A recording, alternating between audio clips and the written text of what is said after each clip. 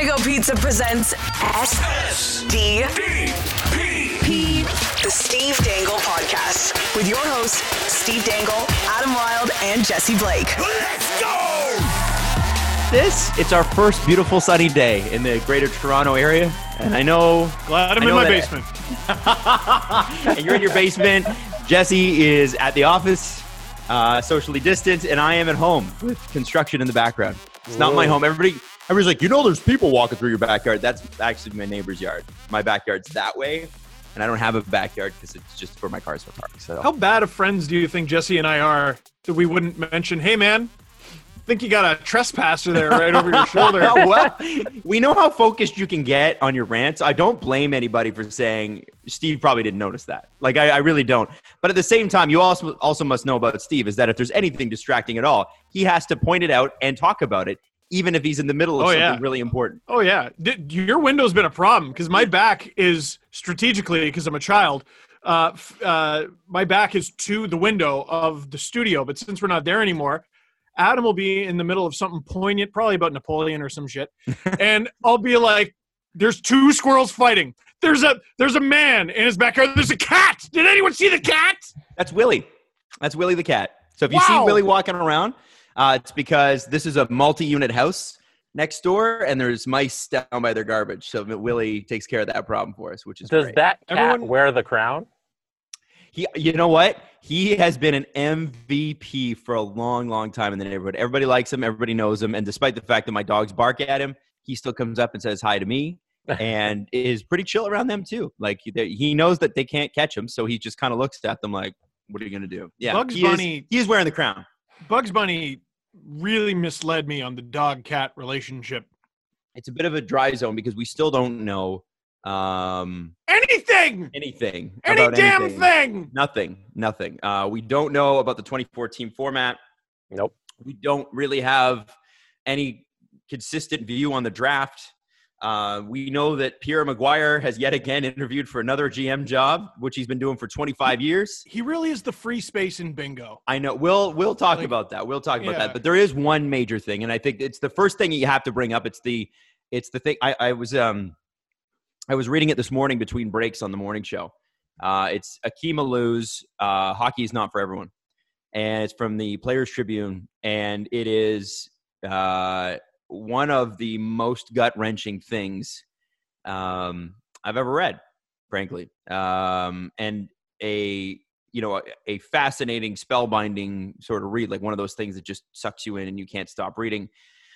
But at the same time, as you read, your heart breaks more and more and more with each paragraph.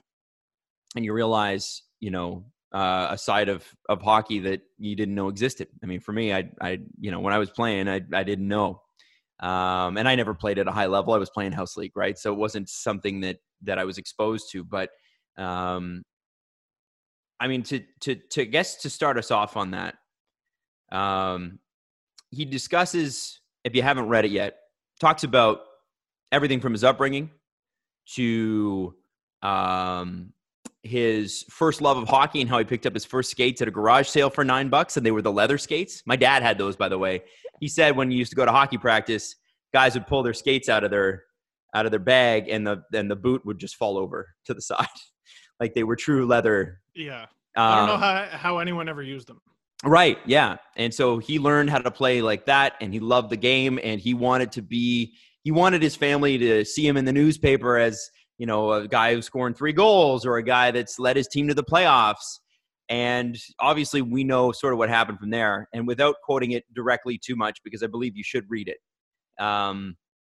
It turns into a pretty tragic story. And what's interesting about this too, is that there is a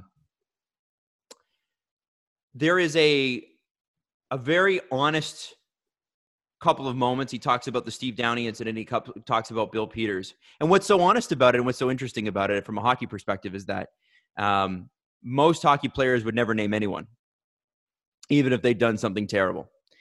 And Akeem comes out and names them directly, talks about the stories, and talks about, for instance, losing 7 teeth when Steve Downey cross-checked him in the face at practice.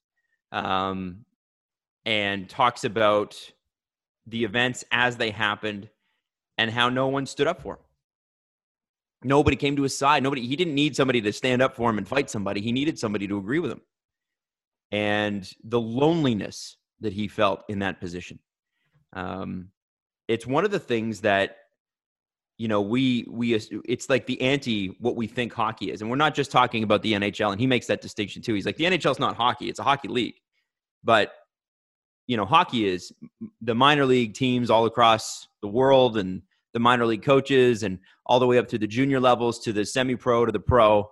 And I guess sort of where I want to take this is, and again, sue me for this, but Jesse, you had a tweet today about pertaining to this. Black Girl Hockey did as well. You were talking about specifically names that you see in EASHL. Yeah. And how you see racist names often. And you posted a picture of that. And I guess I want to start with your perspective on this, because you have the most perspective on this. Mm-hmm. And yeah, go ahead, please. No, I think I posted that, and I think Akeem talks about this stuff is because we care about the game. Like, you don't say these things, you don't comment on hockey, and you don't try and make it better and expose all these issues if you don't care about hockey. It's like I like you said, I posted that tweet about the whole bunch of the rampant racist names that happen in NHL 20, and I'm not going to stop playing the game. Like, the reason I see these racist names is because I love the game. I love playing video games. I love NHL 20 and I play it, but I'm calling it out because I care about it. I want it to change. And I think Alou made that point so poignantly in his piece, because he wants better for hockey, and he's got to tell you all these issues so that the people within the game can try and change it and make it better. And I feel like that was such a great point. And so we were kicking, just so you know, anybody watching the video screen or the video feed, we were just about to ask Jesse a very serious question. And of course, he was like, here's a thoughtful answer, and then Zoom froze. So we're going to start again with that one. And the question is about the part that I found the toughest to read, which is the loneliness part. We're talking about Akeem when he went through the event and was cross-checked in the face and lost 7 teeth because of Steve Downey. When Bill Peters came in, and we know the Bill Peters story. And again, I encourage you to read it in the Players Tribune, because the way he describes it is the part that really kind of hits home. But Jesse, you never played hockey at a high level. You did play baseball at a high level. But you are part of a hockey community now. And I think, when I read that, I wonder how many fans that applies to. You know what I mean? Because that's what we are. We're just super fans. We just love the game. And you love this game, and you love NHL, and you love, EA Sports NHL, and you love watching the games, going to games, everything to do with this. Do you feel that? At times, for sure, because you get different experiences because everybody's a different person. It's a reason we're such big advocates for the women's game and having minorities in hockey, because when you see a woman in hockey, you are a woman, you see that and you have that perspective. You're like, that person understands what I'm going through. When you're a minority and you see a fellow minority in these positions, you're like, they understand my perspective, because it is a different perspective. As much as we don't want to admit it, it is different if you are different and you stand out. So when Alou's sitting there on the bench and in Montreal or in Quebec, and someone calls him the N-word and he looks down to his teammates, nobody else on that bench knows what he's feeling in that moment. And I feel like and he describes it, and he talks about how there's no reaction from any of his teammates or coaches because they didn't understand. He was alone in that moment because that doesn't affect them like it affects him. And when you don't have, and you look at the hockey community, and I don't see as many teammates around me, not teammates in the sense that we're all playing in the sport, but teammates just in the hockey community, because it just doesn't exist. So yeah, you are alone at times because there aren't people experiencing the same things as you.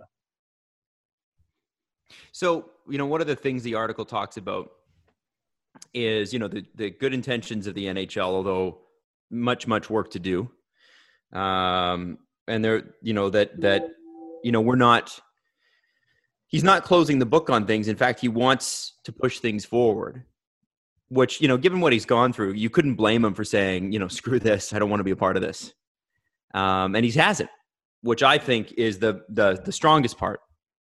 My question is, and we've had this discussion before, and we seem to be having a lot of these discussions lately. It's the reckoning is here, and these are the hard discussions, and you have them now so that you don't have to have them later. Whenever you're having a tough time in your life, you're doing it now so that you don't have to do it later, because you can kick the can down the road like the sport has done for many, many years, and all of a sudden you have a sport that doesn't feel inclusive to many people. So this is what we're trying to move forward and past. My question is, and it's to both of you, we have to do more. What does more look like? And I'm not asking you to answer the entire question, because that's a big question. But he did mention the Rooney Rule in Pittsburgh, where you must, and the NFL, I believe, has adopted that. You must interview minorities for positions, because otherwise they may not ever have a chance. What things do you see that you go, what, we could change that right now, and that makes a big difference? And Jesse, I want to kind of start with you on that one. Yeah, I feel like it's just important to get those people into the game and make them understand that it's a space for them. I think the Rooney Rule is a great start. I feel like once you have them in the building, then it starts we do the interviews and then we hire. And it's also about creating safe spaces. It's about it's so much deeper than the NHL, because I know he hammered that point home, is that, okay, we're going at the NHL for their hockey is for everyone slogan, because it's not entirely true, but this isn't an NHL problem. That's one league within the entire hockey community. So it has to start at the grassroots level. You have to get immigrants involved. You have to get minorities involved, whether that's creating their own safe spaces where they learn and understand the game, or if it's just finding ways to integrate everyone at just the grassroots level so they can start loving hockey, because it's a sport that brings Canadians together. When you get on the ice and you skate, that's when you become friends with people in Canada. That's how you build relationships as kids, and you need to get them in there. You need to get everyone on the ice as much as possible. I don't know, Steve, what are your thoughts? God, you're making me miss hockey so much. But it's the minimum. The bare minimum, and let's start there and build. Listen, for crying out loud, listen. Like, every time Akeem Alou says something, you see the 15 minutes tweet. And I'm the 15 minutes. I'm sorry, I don't know what that is. Sorry, when's this guy's 15 minutes going to be up? Oh, okay. Happens all the time. Happens every time he says something. I see it every time. What are you asking that for? What's the purpose? The Steve Downey incident happened. It's literally on video. So what are you talking about? The Bill Peters thing is corroborated by everybody there. Akeem Alou, everybody there, multiple teammates, including the captain, Jake Dowell. And Bill. What are you talking about? The Colorado Eagles incident that I don't think was actually even brought up in his article. No. That happened. There's pictures. What are you talking about? What 15 minutes? If you've ever listened to any African-American, African-Canadian, if you've ever listened to any minority in hockey, they have a similar story. It's not him. Stop pinning it all on him. He's just actually saying something. Not everyone wants to deal with this shit, frankly. Well, and oh, sorry, go ahead. But you made a good point there, and I want to expound on that after. Sure, go ahead. Well, okay. So that brings us to the part where we have one NHLer, and that's Stephen Johns, at the recording of this podcast, who's spoken up about this. You have members of the media retweeting and, giving their opinions. But, he talks about this a little bit, and there are people that mention it even more. It's the major faces of the games, the Connor McDavid's, the Sidney Crosby's don't talk about this stuff. It became a major issue when it's like, are they going to the White House? Who's going to the White House? And I think, he kind of goes into why hockey players don't want to do that. They don't want to stand out. And it's an issue that is a marketing challenge for the NHL. I think it's not more than a challenge; it's a problem. They don't have a lot of big personalities because nobody wants to stand out, and a lot of these guys don't want to get involved in this because, frankly, it's inconvenient. And I want to know, what it takes for major faces in the game to finally stand up and say something. And other than, wish them the best. Like, there's got to be more than this now, doesn't there? Is it wrong of us to now have higher expectations of the faces of this game who are of one minority, majority, and who are supposed to be, they're marketed to us as leaders in the community, charitable people, great captains. At what point does that become a part of the responsibility of being a face of the game? You make that kind of money. You make those kinds of deals with, energy drink companies or bread companies or auto companies, whatever it is. If you're going to be a face here, at what point is it on you to take a step up? And I mean, I don't even know. I don't like Stephen Johns. He didn't say much. He just said we have to do more, which I mean, anybody could have said. That's all. And nobody will even for. Well, and that's nobody's the minimum, right? And I'm asking specifics. The hard question is what? What is it? And there's so many what's to be answered. But just that happened. Here's a guy with 10,000 followers. I mean, that alone was great. And obviously Evander Kane spoke up, but we're talking about white guys. So at what point here do we expect these guys to lead on that social front as well and grow this game? And is it a fair expectation? I mean, I think it's a fair expectation. At what point though do these athletes sort of step up in that realm? And I know that's a question that's unanswerable, but is it time? It's up to them personally, really. Like if you ask anybody's advice, they'll probably tell you not to talk about it. And they'll probably tell you to stay away from the issues because it's problematic for you and it's problematic for the organization. And it's frankly a pain in the ass. And players, stars in particular, need to decide that they're just going to barrel through all that. They're going to deal with the fact that it's they're going to have to deal with the fact that it's exhausting to deal with racists, which basically white people need to find out how exhausting that is. Mm-hmm. Right. Right. So, and you don't want to deal with it, do you? No, it sucks. All right. Now you're starting to get it, I think maybe. But they do have to take it upon themselves. It's up to, you get to Connor McDavid's level and we're just using his name, right? You get to the two biggest names in the game. Yeah. You get to star level, any team's best player or most popular player, let's say. You sort of get to a point where the organization can make a suggestion and you just don't really have to listen to it because your name sort of transcends it. It doesn't mean being a bad teammate. It doesn't mean never listening to anybody. But it does mean taking it upon yourself and using your star power to use your voice, to speak up for those who don't have quite the voice, who don't have quite the same power. Right. So, I saw a heartbreaking tweet under it. Like, that's just not this sport. Like, stop expecting it to happen, which is, it's a, man, from a guy who can be pretty pessimistic, like, Jesus, I just can't accept that level of pessimism. I don't think it'll stay that way. The progress is happening in hockey, and Alou did say that. He did acknowledge it, but it's so slow. It's so unbelievably slow.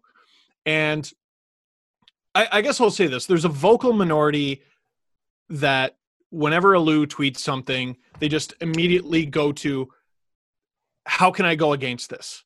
How can I make this how could I save myself the trouble of reading all these unpleasant things and just talk about how it's about his 15 minutes, right? I know that's a very vocal minority. Mm-hmm. And all you got to do, I'm just curious. My faith is in most people being good. Right. I'm curious as to how he's profited from this. Like he bloody hasn't. Before we move off of the star players not speaking up, I was going to you next. Don't worry. I just have to say it's starting to upset me because it's come to the point where this is what's made you who you are. The game of hockey. This is what's made you a millionaire and put you on this pedestal. And it's interesting watching the Last Dance and going through the saga of Michael Jordan saying, what was it? Racist by Jordans too. Is that the quote? Actually, it was Republicans.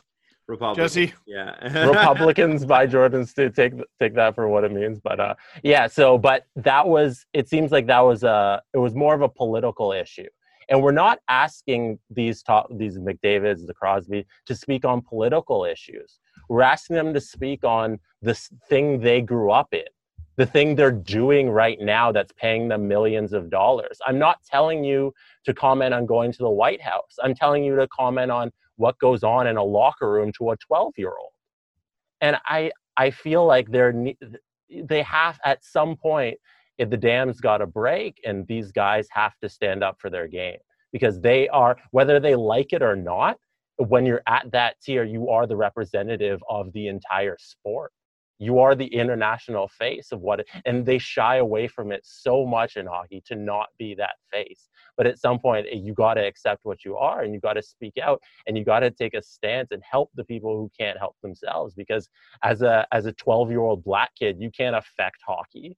You can't change the culture around you. You can't change racist taunts. Even at my level, I can't stop kids on EASHL from having a racist name, even though I'm trying. So it'd be great if these guys who are in positions of power, who can affect change, just say something for once. And subconsciously I'm going, well, there's more minorities in hockey on the radio side now than there were before, on the TV side, on the digital side, playing, probably in coaching at the minor league levels. And I'm going, no, that's still not who we're asking to help here. That's still, it's white people, man. Well, no, but if you want to rely on, no, if you want to be a leader, if you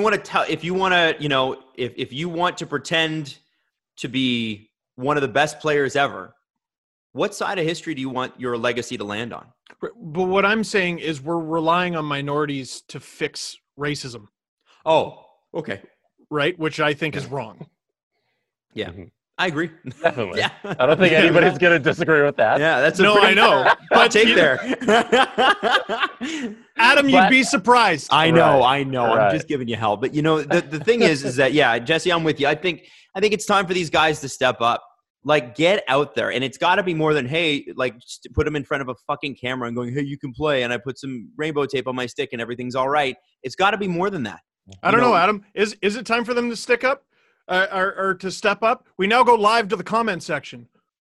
Yeah, true. But you understand, like, there has to be, at a certain point, some buy-in from the leaders of this game. And maybe they don't want to speak up because they're not eloquent. But that's another problem with hockey that we've mentioned many times before. There are not very many eloquent hockey players who have a lot to say. I don't buy that. What's that? I don't you don't buy that? Well, I mean, listen, or who are comfortable on camera. And if you don't buy that, that's fine. That's cool. I think it's time for them to get over the fear and start standing up for people that actually are fans. Because the thing is, it's more than just standing up for a specific teammate or somebody that you used to know. You're standing up for the fans in the stands who are a part of this as well and who are paying to be there and paying to be a part of this, because essentially that's what you're doing. And it would be really great it's bare minimum stuff. Like, we need to do better. Like, people would flip their shit if Connor McDavid tweeted that today. And it's just nothing. It would legitimately be a big deal. Yeah. Yep. And it doesn't. And we can't even get that. Wouldn't even change anything. No. But it would just be like, wow, somebody acknowledged it. It's like, I hate to say it, but it's the worst. It's the worst comparison to the Wes McCauley thing. We're so void of personality, and we're so void of anybody standing up socially here that we would flip our shit if something like that happened. And I don't buy the eloquence thing. I know the hockey player stereotype is, well, we got to give it 110% pucks in deep. If you've played 1,000-game NHL career and been to several all-star games, you've been in front of a camera more than the cast of Friends. Don't give me this. There's no eloquent hockey players who know how to talk. Yes, there are. Yes, there bloody are. Every team's got at least half a dozen guys who could talk a dog off a meat wagon. So I guess, is there anything here that you think we ought to hit? And I'm asking both of you because when you read something like this, there's so many things that you want to make sure that you talk about. Is there anything here that you think we need to highlight before we move on? I think it's important to drive home the fact that we just need people to keep talking. We need people to keep sharing these stories, because the more we talk, the more it's going to affect change. And I think you need to pull back from yourself for a little bit. And if you love hockey, you need to realize that it's a deeper issue. Mm-hmm. Like if you drove Purolator trucks for a living, and then you realize that, they only let white people drive Purolator trucks, and then you said nothing about it, it would probably be a problem.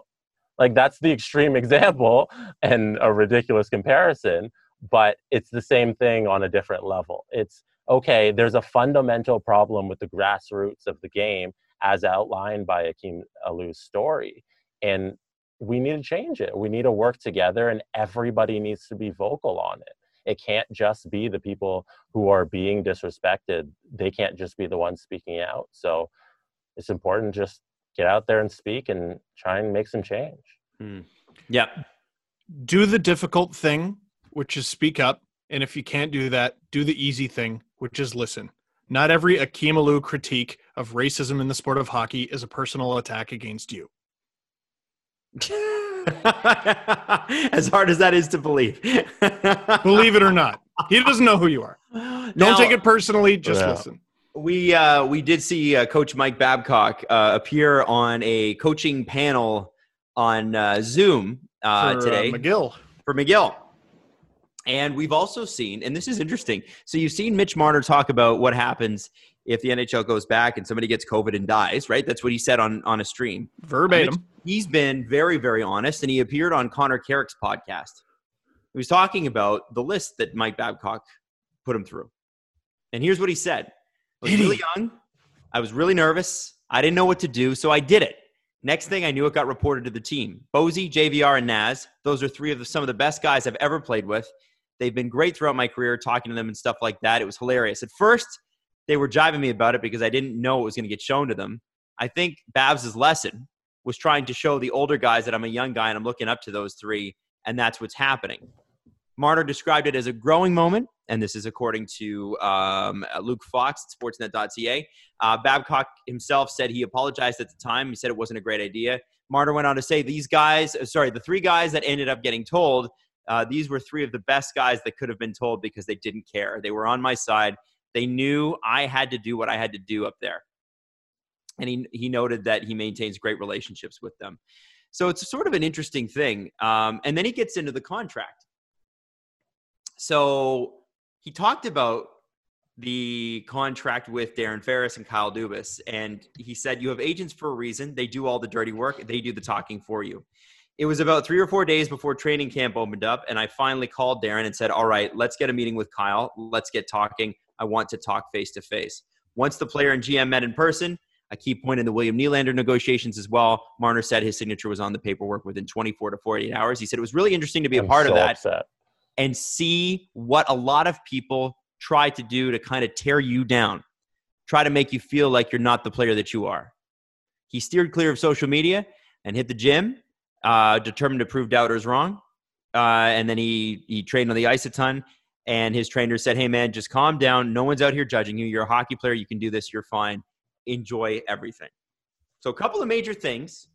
You have to wonder a little bit if that hockey culture is coming in, because with the Babcock list, I mean, don't tell me that your heart's not broken a little bit if that happens to you, right? The Babcock, I mean, yeah. If you're Mitch Marner, when he described, I've been going back and forth on the Babcock thing. at least with regards to Mitch, because it wasn't cool what Babs did, right?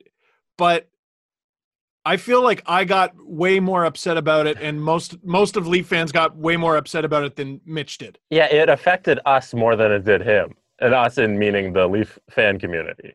Yeah, and now I'm like, there's a difference between a genuinely bad person and someone who is kind of a jerk, or someone who is maybe good and kind of does jerk things.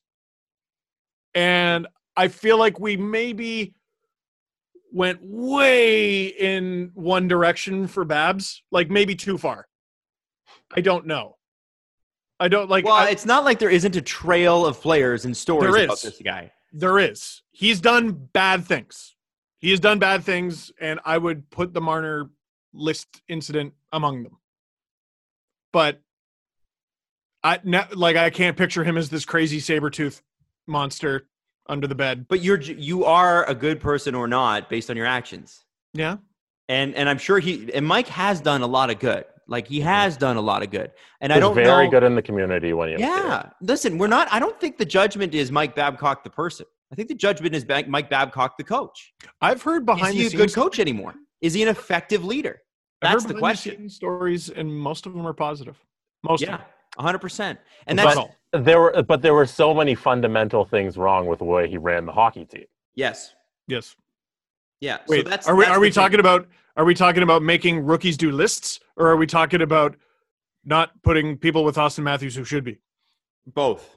Okay. Yeah. Right. Because to me, it's you want to jump on Mike Babcock the person. The reality is you don't know Mike Babcock the person. You don't. No. But can you tell me that what happened with Franzen, or what happened with other guys, is an effective coach? And I think at the time I was talking about, like, it's the highest paid coach in the world, and this is happening. Well, and this is how that's odd to me. This is how quickly it changes, though, because I think of this one incident, and I'm like, is he that bad? And then you start listing them all. Right. And I just listed one. I didn't even really forgot about the Franzen one. Yeah. So that's the part about that I still like. It's not really for me. I don't think he's an inherently bad man. I think he's probably to say anything until one person says something and all these stories come out. Right? Like, all these stories kind of came to the top. And I think we were featured in like a Swedish newspaper or something at the time. It was such a big story over there because of Franzen. Like, I think we were all in that. I remember something for some reason. It was like a big sports paper in Sweden. And I think that's the thing here with that story is, and I think the question at the time, the question still remains, whenever I hear that story, I go, man, is that a guy that I could hire in my organization now and trust? He may not need to, he may not want to, but if Mike Babcock does want to coach in the NHL again, and we're hearing from Elliot Friedman that he probably doesn't, at least for now, are you sure as organization X that is the guy that you want? Because he does change cultures, he does create accountabilities, but he also goes overboard. And when he goes overboard, it's hardcore. And he picks favorites. I don't believe for a second that he's done. I think he's I mean, you guys have done a show with me long enough that, sometimes I need to go in a corner and think about what I've done. And I think, but at the end of the day, I think you like doing a show with me. It's just sometimes I need to go in the corner. Mm-hmm. Babcock is spending time in the corner right now. He'll be back. John Tortorella spent a brief moment in the corner. Yep. And I think it did him a lot of good. He's still John Tortorella. He's still very John Tortorella. Mm-hmm. But he benefited from a good little breath of fresh air, thinking about what he did in the corner. John, you're a good coach. You won a Stanley Cup. You got a really good record. You've been here for a long time. You can't be storming into the other locker room trying to fight the other coach, John. You can't do it. So we're going to fire you. We're going to send you over here to Columbus, and you're going to think about what you did a little bit. Okay, buddy? Mm-hmm. Babs, no one's taken your 3 Stanley Cup finals away from you, your Olympic gold, and your Stanley Cup. No one's taken that away from you. But A, B, C, and D, No, like you need to.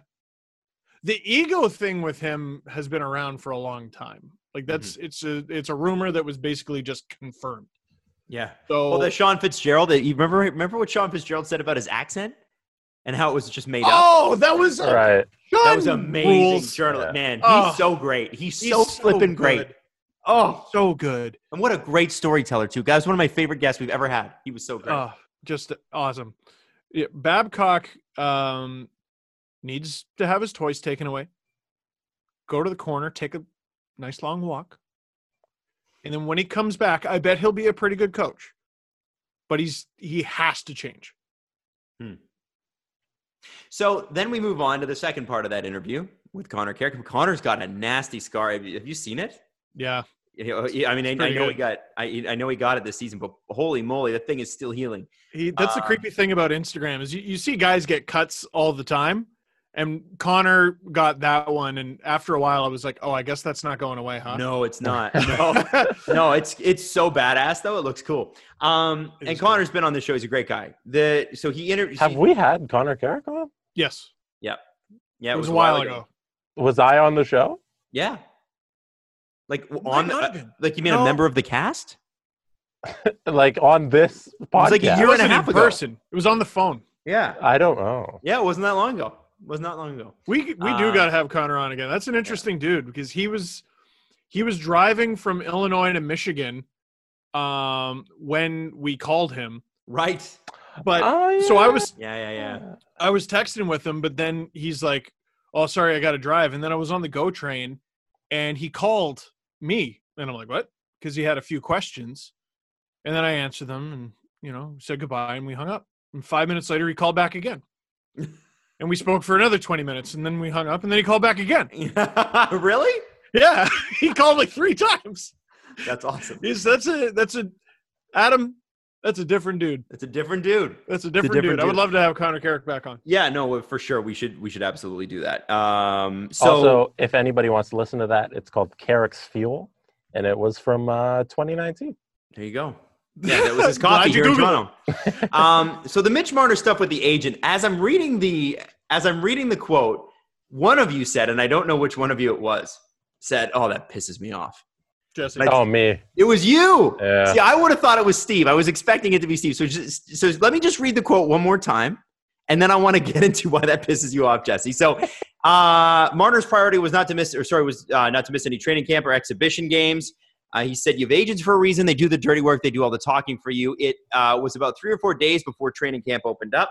I finally called Darren. I said, "All right, let's do a meeting with Kyle. Let's get talking. I want to talk face-to-face." And Kyle really wanted that as well. Jesse, what upset you about that quote? Where were you in July, Mitch Marner? Call your agent on July 1st or June or whenever's not 2 days before training camp and get this done. If that's all it took, why wasn't that call made earlier? That's ridiculous. The whole summer, all we did was complain about Mitch Marner. And the fans started turning on him, and it was a terrible summer. And then all you have to do is fucking send a text. Just fire up your iPhone, twiddle your thumbs a little, and be like, all right, let's go sign a deal. Come on. Save us 8 months of that nonsense. Anyway. Well, it goes back to what Steve says, every contract negotiation. It's like, what do you do all day? Like, what do you do? Nothing. They didn't do anything. No, exactly. And I'm not talking about necessarily Mitch Marner, but like GMs and agents. It's like, what are you doing? Like, are you serious? Once again, I think fans took it a lot harder than he did. No, that I disagree strongly with. Chris Johnson wouldn't have come on this show and said he took it hard if he hadn't taken it hard. That's true. I think he took it extremely hard. And I think fans took it personally. Because what the narrative was pushed out was, and this is, I'm not revising here, he was disrespected. He wasn't appreciated. I mean, this is the most beloved player on the team, and they just want a fair salary for him. Mm-hmm. And it's above market, guys. It's above a market cost. We did about 30 episodes on that 2-line sentence of what you just described, Adam. Yeah. Being disrespected. It was all last year is all we talked about. And then it clearly affected him going into this year in his play to start the year. But Jesse, like you just said, whose fault is that? I'm blaming Mitch. Yep. No, it's the fans. It's Toronto. Yeah. Remember we're nuts. No, so Mitch never blames Toronto for that. He might personally. I don't think he does. That's true. That's true. But media does. But you know what? The thing is, like, it's very hard. I know he's got world-class skills, and I know he deserved to get paid for it. But he was going to be a rich man, and it's very difficult for somebody who's making 35 or 40 grand, working, 60, 70 hours a week, doing very hard labor or other things that you have to do to make money and make a living. It's very hard to listen to that. It's very hard to listen to that. I thought it was cute, the amount of people going, "Whoa, you're sticking up for MLSE," and I'm like, "There's no little guy here." No. Let's stop that right now. Yeah. I can't relate to either party. I know what you're talking about. I think I just understand the fan perspective, which is it's pretty hard to relate to that. We have a difficult time relating. I think. Are you there, Steve? Swallowed water. Okay. Sorry. Okay? Swallowed water. I thought I froze again. Yeah. No. What happened? I inhaled water. Sorry. Jesse said he was mad, and I was smiling for the same reasons. Really? The exact same reasons. All summer long, it's the agent, it's the agent, it's the agent. If you wanted to end this, you could. It's the agent, it's the agent. And he just says it. So, I'm sorry, how bad should we feel? Like, it's done now. It's done. I'm glad it's done. I don't care. And look at the season he had. He was unreal. Like, people really underrated the season he had because of the money. When he picked it up. When he picked it up, but I don't think his lull was even that bad. October through November, people started talking about Mitch Marner needing to pick it up and the contract affecting his head. And he also got hurt. Mm-hmm. Yeah. So I don't think it's fair to say he had an unreal season all the way through. I think that's true. December through pandemic, he had a great season. But the body of work, or at least the numbers he ended up with, best pace of his entire career so far. Yeah. His young career. But there definitely was, and Chris Johnson said it, he was stung by it. Mm-hmm. But so were the fans, man. I mean, that's the reality, is that both sides were stung by this because it's funny. He could have signed for that same amount of money and had none of the bad PR. That's what I'm saying. Signed for 10.5. 10.593. No, signed for 10.893. No bad publicity. All he has to do, and all his agent has to do, is say nothing publicly. That's it.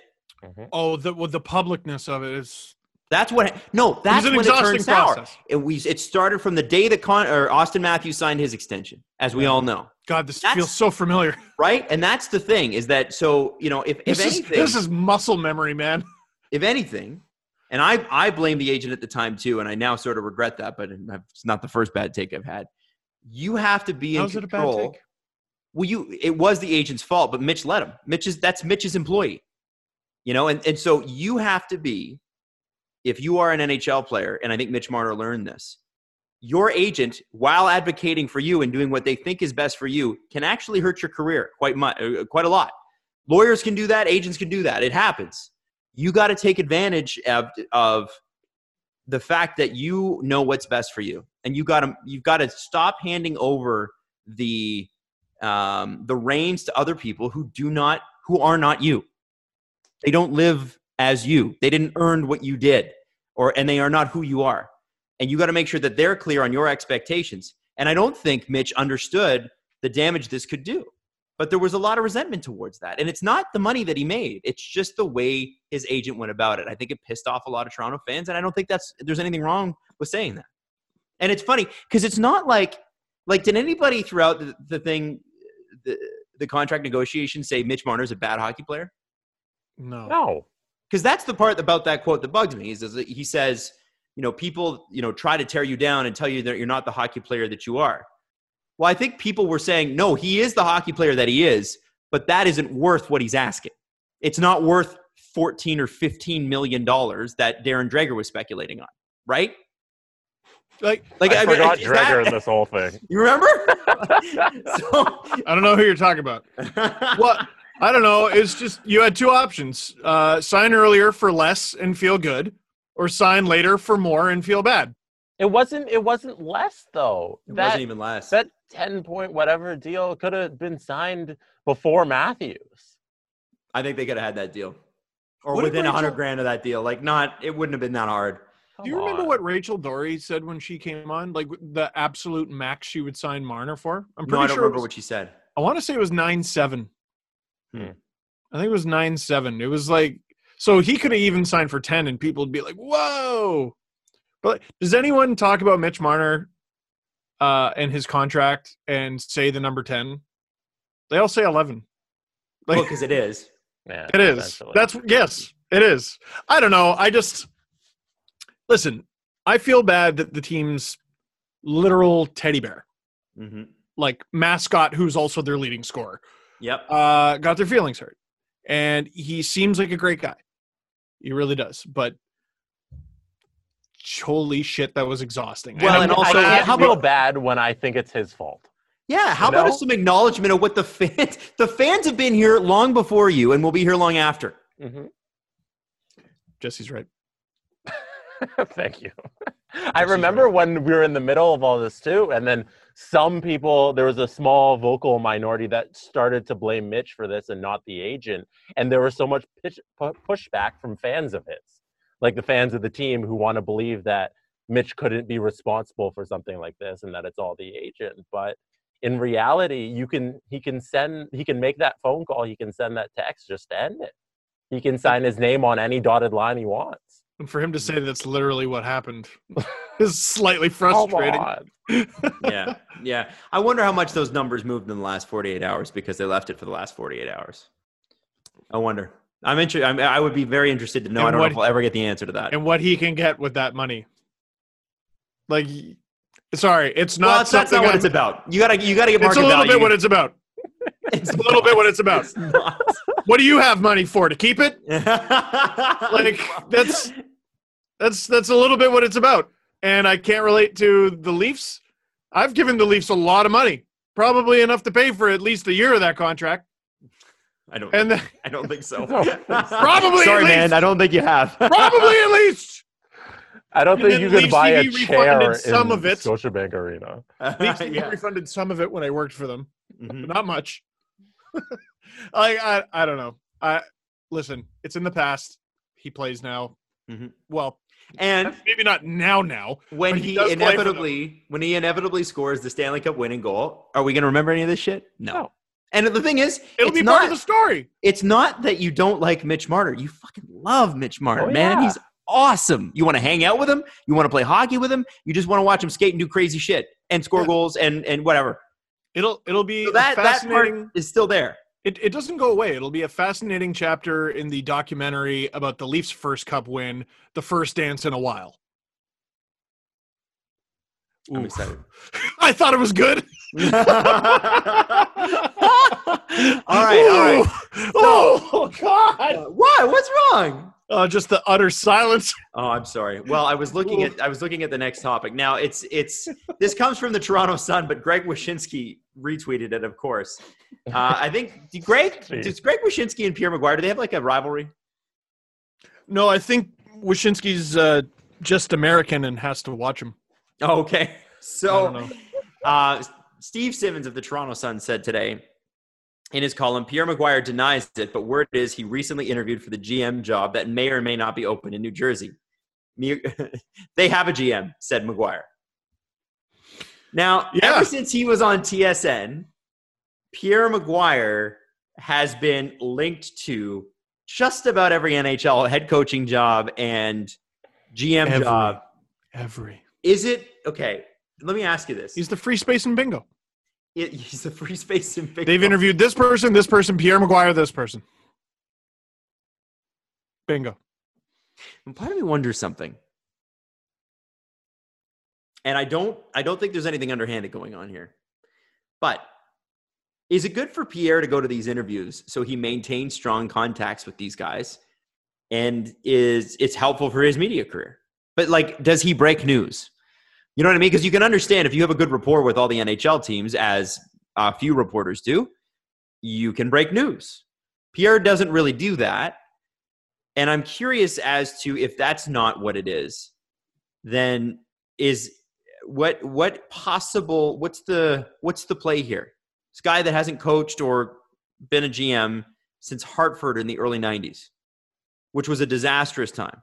Now he's grown. He's been around the game. He's, knows everybody. It was a quarter century ago. Right. So, tell me what the allure is. And wasn't there some linkage, Steve, to Minnesota as well? I want to say when we were talking about the disaster that happened in Minnesota, that when they were looking for a new GM, weren't two of the names that got brought up, if I remember correct, Peter Chiarelli and Pierre Maguire? Or was it maybe just one of them? And we were like, are you all right? Can someone check on the Wild? Oh my God! Bring Chuck Fletcher back. Has anyone called him? A text? They okay? Like that was staggering to me. But the quote from Simmons though on Maguire sounded like Maguire sort of being dismissive. You'd think maybe he would have said a little bit more if it was to stay in the spotlight, baby. I don't think anyone in hockey media is going to have to worry about the spotlight. But the second the sport comes back, people are going to lose their minds, and so are the people covering it, because you're going to be on TV nonstop for a year and a half. Mm-hmm. So, no, I think teams legitimately interview this guy because they think he can do it. He knows a lot. There's no question. There's no question. Encyclopedic. Pierre Maguire would crush you. Yes, you at hockey trivia. Crush you. Old stuff, new stuff, upcoming stuff. He knows prospect. He will eat your food in hockey trivia. Does that make you a good GM? I don't know. I don't know. He analyzes for a living. He has coached before, but like we said, it's like back in the day, I said some pretty disrespectful things about Mike Milbury when he was giving his hot takes and everything. And what I basically said was, okay, yes, you were a former GM, but you're also widely regarded as one of the worst GMs in NHL history. Why do I have to listen to your expertise? Did you say that? Yeah, that was pre-Jesse. Yeah. This is when he was going after Ovechkin hard, and it wasn't over. Yeah. Like he said he needed to be. Didn't he say Milbury was? Milbury was, and he said he needed to be a student of the game. You traded Luongo for nothing. Shut up. Yeah. You traded this guy. You traded that. You shut up. I couldn't listen to any of it. But Maguire, it's one of those things where they're not even hiring him for a position he's ever even had.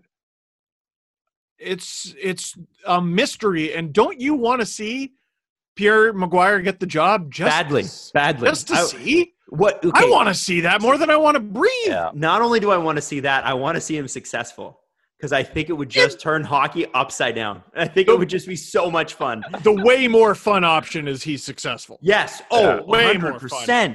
Yes. And I'm not saying that in making fun at his expense. He could be amazing. I don't know. That's why I asked the question is what is the allure there? And why is this guy always, as Steve said, the free spot on bingo? He's always in the running, but never quite gets it. What's with that? I don't understand how you go to so many interviews, don't get the job. I mean, he's still got a pretty awesome gig with NBC that anybody in hockey would love. And he wouldn't be a GM for the money. No, he's got money. The guy works for a national broadcaster in the States. Yeah, he makes money. He's okay. Yeah. He's doing it because he'd want to do it because he wants to prove that he can do it. I would be genuinely curious, and it would be the story of the year. But it really is like they have to have 5 names. And they got their notebook with 4 names in it. And they're sitting there we have Pierre Maguire. You want to do? I'm going to put him down. He's a good conversationalist. Yeah. If nothing, maybe he's just the best time. Maybe he's just the best time, and they use that free space just to talk to him. I don't know. I'm fascinated by him. I'm fascinated by every time he gets brought up in one of these conversations. I want to see it work. I remember one time years ago, Bob McKenzie was talking about it was either Pittsburgh when they were really bad, like pre-Crosby Malkin Pittsburgh, or somebody, I forget what it was, but he said, we've got this person who's up for it, this person up there for it, and you'll have to excuse me. I have to put my colleague Pierre Maguire on the names list as well, because he's rumored to be up for this as well. And Pierre's like, no comment. And it was a very funny little moment, and probably true. Do you remember that? That might have happened, but I remember a similar thing, and it was Bob, and it was when Milbury was on their panel, I think. And I want to say he put him up for the Sharks coaching job. Really? Yeah, Milbury was on the TSN panel for years, and people forget that. Milbury's in Canada.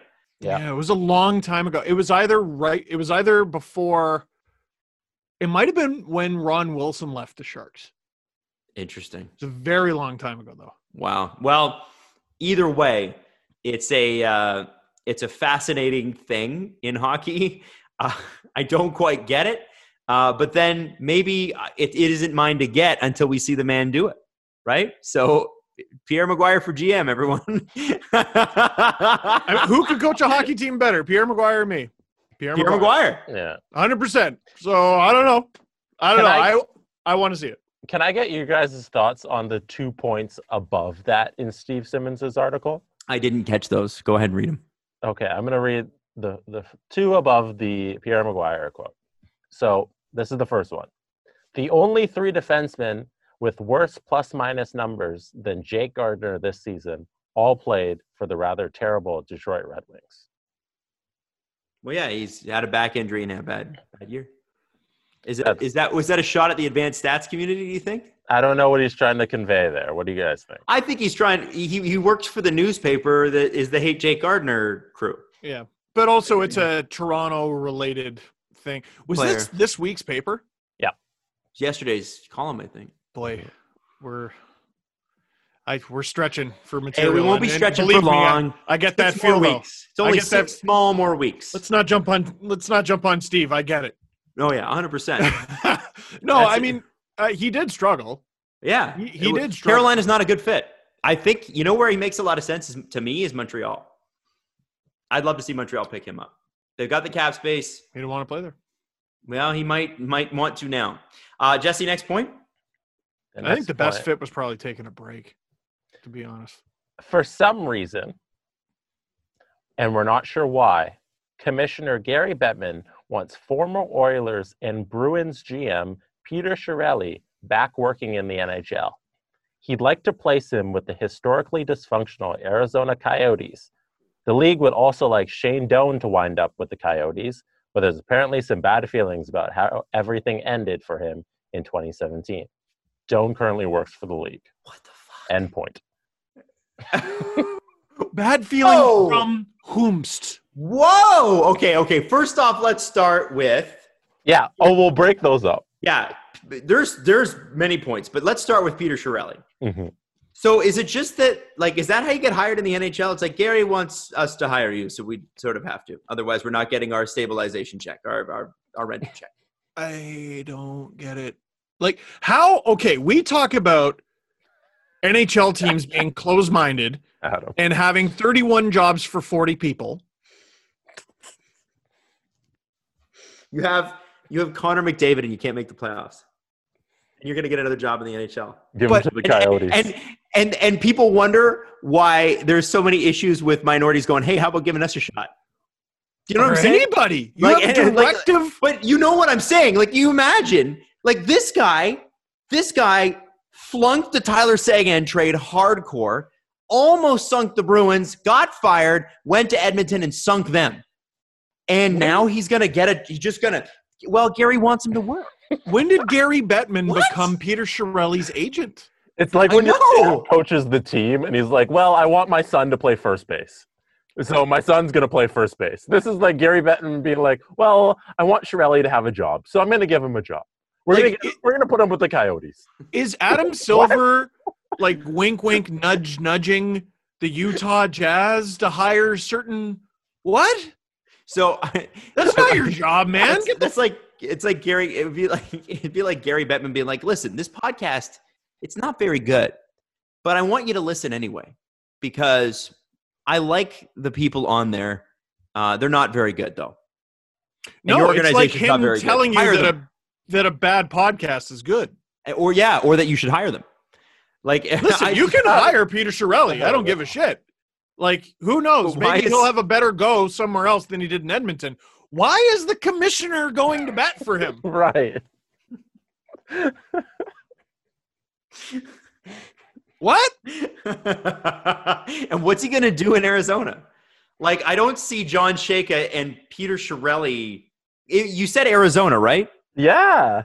So I don't see that John Shaka was Peter linked to Arizona. And, okay, I'm going to read the wording again. And don't read the Doan part. Okay. We need to talk about the Shane Doan part after. Okay, I'll isolate the Chiarelli part. For some reason, and we're not sure why, Commissioner Gary Bettman wants former Oilers and Bruins GM Peter Chiarelli back working in the NHL. He'd like to place him with the historically dysfunctional Arizona Coyotes. What? For what reason? Is he supposed to bring? Is he the bringer of stability? Is it like he left the Edmonton Oilers in a total disaster to the point where the guy that had made it a disaster out of the Detroit Red Wings has made the Oilers look good again? But also, the commissioner can't place people on teams. What the fuck is that? I mean, they used to own the team, right? The NHL used to own that team. And what kind of dysfunction is going on in Arizona right now that we don't know about? That Peter Chiarelli has to come in and go, guys, you need to follow the Chiarelli method and calm down. Like what is this? I just don't get it. Can I tell you what I think it might be? What is it? Peter Chiarelli took a made-up team in an NHL put-on international event called the World Cup of Hockey in 2016. Peter Chiarelli helped assemble the most fun team at the tournament. North America. Even though they were made up. North America. And Gary Bettman said, that thing that we did 4 years ago with the obvious choices, we're going to pick that guy. That wasn't I don't know. That's the only... It's not hard. That's the only thing I have. I would have picked Nathan McKinnon for that team too. Give me a job. Yeah, and Scheifele and Matthews and McDavid and Riley and Ekblad and all the guys they had. Like, come on. Matthews, I remember, was the only weird one because he hadn't played an NHL game yet. Yeah, but he was so. And then he played, and we were like, Jesus Lord. I want to ask Steve Simmons what this means because he wrote it. I think Steve's just as confused as we are. Like we often have divergent opinions from Steve Simmons, to put it lightly. But you can hear. I think he's like, I don't get it either. He's like, for some reason, and we don't know why. Mm-hmm. I don't blame him for saying that. What is the reason for that? And he wouldn't have written it if he didn't hear it. Yes.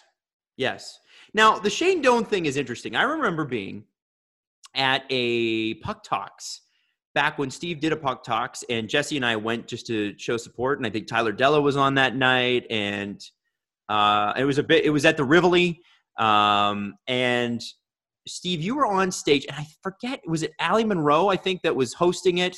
I think you were on with Wheeler, and I forget who else was on the panel. Oh, it might have been Justin Bourne. I think it might have been Justin Bourne. Was that the one where I asked if Soshnikov was going to keep riding the wave?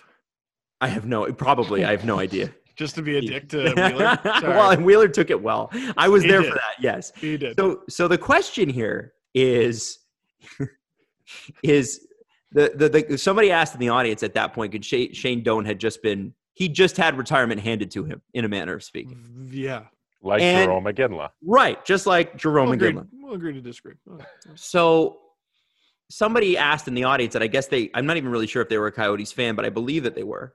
And they said, how do you feel about Shane Doan being disrespected by the Coyotes organization? And I think Justin Bourne was on this panel. Steve, I know you were, and I think Wheeler was, and somebody else. And everybody's Mike Zeisberger was there. Yes. Mike was there. I love Mike. And everybody just went, what? And the thing is, for some reason, there's bad feelings between Shane Doan and the Coyotes organization about the fact that they said, we're not going to re-sign you. Mm-hmm. Now, that could have had to do with the ownership group and maybe how they delivered that message. But am I wrong in saying that Shane Doan was pretty much washed? The guy had 6 goals in his last 74 games.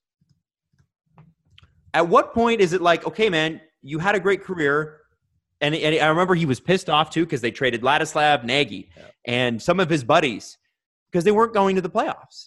And he was 39 at the time. Right. How many 39-year-olds can be functional NHL players? Right. I don't hear. You played a long time. And what we didn't understand was, like, what disrespect. And Shane Doan seems really bitter about this. And he may have legitimate reason. But his legitimate reason cannot be, I was still good to play. This, you're getting it wrong, if I remember correct. All right. Joe Thornton, all right? Now that I'm looking at the numbers, very similar situation. Almost the same age. Joe's 40 right now, about to turn 41. Shane Doan, I think, was 39. Yep. In 70 games this season, Joe had 7 goals, 24 assists, 31 points. Very similar to Shane Doan. Joe was mad. He was not traded. Right. Shane Doan, at I think 39, like you said, in 74 games, 6 goals, 21 assists, 27 points. Not good. Not useless. He could have been traded at that deadline, no problem. Mm-hmm. Somebody picked him up. He's big. He's got leadership. And in terms of putting up numbers, he's not useless. He's at 30 points isn't nothing. 30, 35 points, that's not nothing. Who couldn't use someone like that heading into the playoffs? He did not want to be traded. And so what I said at the time that was sort of unpopular with some Coyotes fans is if you're in what you know is the final season of your career, or could be, and you don't want to be traded to a contender, you're on a team that is going to miss the playoffs, I'm sorry, I have to question how bad you want to win. Here's your opportunity. We're going to send you to a team that has a really good shot of winning. No. Then you don't want to win. Right. Or maybe you do win and you don't want to win that bad. You want to win bad enough to go somewhere else? No. All right, there's nothing wrong with that. Like, you got to uproot yourself. You got to take your family. I get it. It's a pain in the ass. But what are you doing? I think wasn't the problem that he didn't want to get traded and he wanted to come back? Yes, yeah. And the thing is, it was they time. Didn't. It was illicit, and yeah, he could have come back and played and got 20 more points, and good for him. However, as long as he's in that dressing room because he's been there for so long, it is de facto his team. And what they were trying to do at that point was move on, because you can't have a guy who scores 20 points a season be the guy on the team. Here, can I throw? He is not the guy. Like, imagine Michael Jordan was a bench warmer and played 5 minutes and averaged 2 points a game. Is Michael Jordan able to lead the Bulls to a championship? No. So when Michael Jordan, as guy who, now I'm not saying Shane Doan was a bench warmer, but Shane Doan was well past his second, first line era of his career. He had an unbelievable career. He did. Yeah. So at a certain point, if you're management, what choice do you have? You have to move on. You have to find the next Shane Doan. But as long as the previous Shane Doan is there, you're not going to be able to let that guy be that guy. I mean, Brett Favre was still a great football player when Green Bay cut him loose. But they had some guy named Aaron Rodgers who was ready to go. And I'm looking, in everything you're saying, Adam, I'm looking for the disrespect, and I don't see it. So I still don't know what Shane Doan's talking about. I'm throwing it out there. Mike Modano and Mike Babcock. What's the big thing? They didn't play. He didn't play that one game, so he could get to 1,500 games. $14.99. And they're two Mikes. They battled for the name. Yeah, they sure did. They jousted. And Babcock won. Underrated. Bare knuckle. He won. You could call Mike Modano is Bob now. The Mad Cock fight. Bob Modano. No. Oh, Adam, Mad Cock Gate. Babcock fighting is illegal. How dare you? Anyway, sorry. Okay. Milestones. You should have won with Babdano. Babdano. Shane Doan, 27 points in his final season. This dude was, math is trouble. This dude was 28 points shy of 1,000. Oh, He wanted there a we shot at are. 1,000. Okay. See, that makes a lot of sense then. He wanted a shot at 1,000. That's the only reason I can come up with. Or Okay. one thing we haven't learned from The Last Dance, but it was hyper emphasized, is a lot of the athletes at the top of their game are a little bit wired differently. And when you've been Shane Doan for as long as Shane Doan has been, you think you can still do it. And, maybe he's having a hard time letting go of that. And, I don't blame him, but I don't understand. There has to be something else, because they tried to deal him. He didn't want to be traded. And I'm sure at some point during those conversations, they might have brought up the fact, look, we're not bringing you back. We're not bringing you back, accept the deal somewhere else. And he didn't do it. He played in the NHL long enough to play for the Coyotes under 3 different names. Yeah. The Arizona Coyotes, the Phoenix Coyotes, and the Winnipeg Jets. He played for the first ones. Man, you had a good one. You should have let them deal you. The other thing I want to ask is at what point does, you're at the end of your career, and let's say for hypothetical reasons here, because we don't know that this is the case, but I can understand 1,000 points being the thing. Why does a team have an obligation to employ you to get those final 27 points if it serves them no purpose? Well, because you put in 1,540 games. And they paid you extremely well for that. That's what your paycheck is for. That's the Don Draper thing. That's what the money is for. Exactly. If your time is done, it's done. It's a great their scene. Call. Let me throw it out there, though. And here's me throwing it out there again. For some reason, that's my verbal crutch today. Shane Doan's playoff point totals, exactly 28 points. Huh. So, Shane, you did have 1,000. Yeah, in a way. Yeah, 1,000. I don't know. Why don't we count those? I don't know. It's weird. I don't know. Weird. To me, he had 972 plus 28. That's 1,000. And I mean, if playoff games in suspension terms count as 2 games, if you get suspended for a game in the NHL in the playoffs, it counts as 2 games. So those point totals are actually 54, because point totals must then also equal double what they do in the regular season, right? I'm actually watching planets and stars orbit your head right now. Galaxy brain. Well, that's how the NHL views suspensions. Yes. 1 playoff game is worth 2 regular season games. Right. I don't get it. Yeah, well, okay. There's a lot about the NHL we don't get, but here's the thing. How about we go into the press conference and we have a fun time? The Presser. SDP. The Steve Dangle Press Conference. It's always a fun time. It's a silly place. Let's do it. All right. For the press conference, we're going to play a video. Oh, I love it. Throw the video out there. Just throw it out there. While you're loading that, and I'm sure people will bring this up, the season before Shane Doan's last one, he had 28 goals. Only 47 points, but 28 goals. That's not nothing. He should have gone to a contender, man. He could have been a contender. He should have gone. Mm-hmm. Ray Bourque did it, man. You don't got to play for one organization your whole life. Ray Bourque did it. No one blames him. Do you think Ray Bourque hated winning a cup? The video footage, what I remember about him getting handed the cup was all the shoulder shrugging. Yeah. And how much he just hated it. It's not Boston! Yeah. With his beard. And after 22 years, Ray Bourque. It's not quite how they said it, is it? So I want to play this video for you. Why? This comes from Galveston, Texas. And it's our favorite video clips thus far this year. It's a local news guy. I believe his name is James Jordan. He's got a bit of an affected delivery. Okay. Almost like a 1980s radio jock from the radio. On the radio, coming at you through the speakers. Anyway, he's talking about Galveston, Texas. Now, you know they do things a bit differently in Texas, Steve. Bigger. But I think this illustrates how differently they do things in Texas. Because when we're talking about Texas, we talk about everything's big. We talk about everybody parties harder. And we talk about bigger parties. We talk about this party specifically. It is called the Topless Jeep Beach Party. So you made that up. No, you get your Jeep, you take the top off the Jeep. I'm assuming other people take their tops off as well, and they all party on the beach. Now, in Galveston and Texas, I believe as a whole, they've just opened up all the beaches. However, social distancing is still encouraged.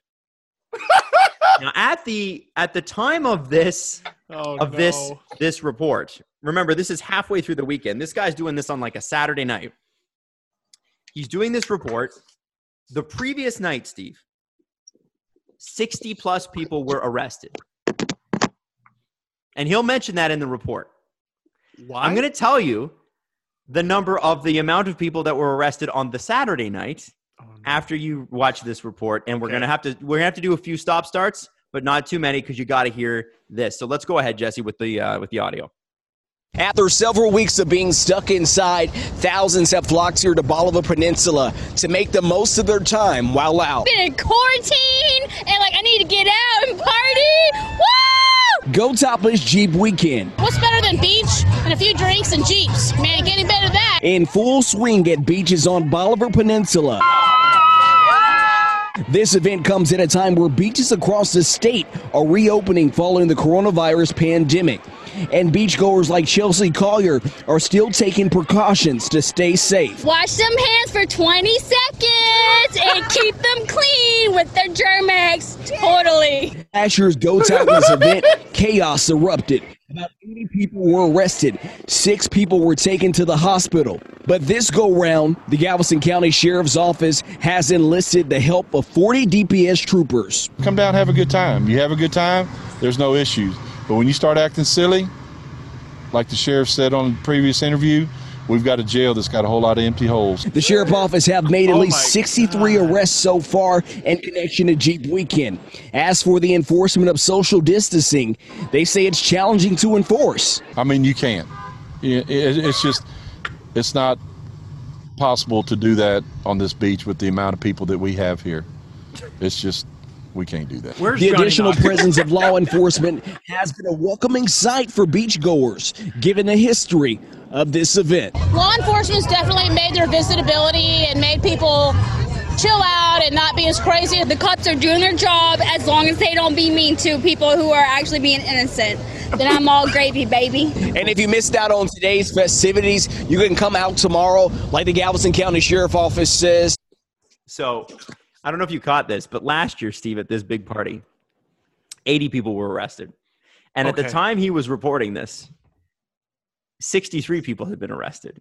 Okay. That night, after he does the report, 120 more people were arrested. Oh, my God. And 2 of them went to hospital and then went to jail because they shot each other. What?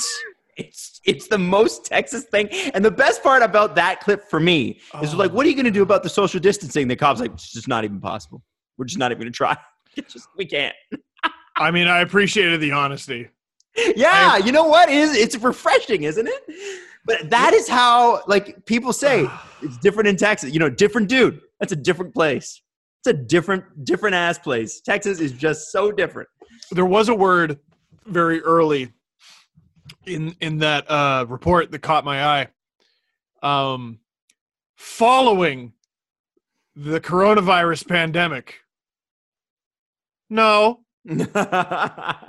When you do something following something, that thing is over. It's not over. Yeah, there's no following here, sir. I know. It's funny, and you know so you have to understand if you're listening to this and you're from near the area or whatever, you probably don't understand why this is so crazy to us. But you have to understand that if there was ever an event where 80 people were arrested in Toronto, they not only would the event never happen, there would be a federal inquiry. Like it would just be it would be national news. And this is just this is a local television station in Galveston doing the report. And it is just, it's pandemonium. It's wild. There was an American comedian on Just for Laughs, a comedy festival up here. I don't know if it's in the States. And he had this joke that was, Canada's cute. You guys report all your murders. Yeah. Yep.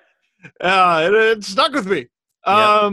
Man, you know what, Adam? I find it adorable that you're going, that's so Texas. Because you could be like, this was in Florida. This was in I had to pick on Florida, but this was in. There's 1,000 places I'd believe you if you said it was there. Well, at least someone somewhere is having a good time, except for the guys that shot each other. They're not. No, they're having a bad time. They're having a bad time. They're having a bad time. Listen, man, I'm just I'm exhausted being mad, so I just gotta laugh. Like, why would you get mad at that? Why would I? Exactly. Like everyone's like, why aren't you? And I'm like, well, what are you gonna do? Change hearts and minds at this point? No, they're gonna let them go to the beach. They're gonna do what they're gonna do. Like I said it 2 months ago, people didn't get it. You get it now? Like people are gonna do what they're gonna do. No, and Steve will be at home with his dolls. So I'll be at home with my dolls. You got a lot of them behind you. Listen, they looked like they were having a great time. They had a fantastic time. For sure. Anyway, we thought we would play that for you. It's just the best clip ever. Wow. The best news. That's the best 2 minutes of news I've ever seen. Ever. Do you think local news people know, like when they're about to go viral, like, oh, this is going to get picked up everywhere? I don't think so. Not there. He knew. That guy knew. I don't think so. Look at the look at his face. He knew. I don't think so. He was jacked. Like he was jacked to be there for sure. He got great clips from the beach. Great clips. He interspersed them properly, whatever. And then, like, it's just the story carries it, though. The story's nuts. It's just crazy. And he nonchalantly mentions that 80 people are arrested. Like, that's the part that kills me. Every character is like a character from Reno 911. Yeah. Every one of them. Yeah. Oh, God. That's a great clip. Jesse, you have to watch that 1,000 times. Questions for us? No, we're good to go. All right. So we will be back on Sunday. Actually, yes, we will be back Sunday. We do have a bit of a wonky week next week. We're going to still do our Wednesday show, but my daughter's birthday is on that weekend, so I'm going to be. I may have to shuffle the schedule a little bit. So once the three of us figure that out, we'll let you know the dates. It won't be more than like a day late or whatever, but we'll just sort it out and let you know. Thank you so much for watching. Hopefully by next episode, we'll get some sort of announcement from the NHL to say, here's what we're attempting to do. The NBA just came out is going to make an announcement on June 1st about things getting going. So we'll see that. So hopefully the NHL is around the same time. Yep. Here's hoping. The great thing about announcements that are 10 days in the future is in 10 days, nothing can change. Everything will change. Anyway, we'll see you next time. We love you. Thanks so much for watching. The Steve Dangle Podcast. Follow the guys on Twitter at Steve_Dangle, at Adam WYLDE, and at Jesse Blake. Brought to you by Panago Pizza. Order at panago.com and stuff your face with deliciousness. Connection complete.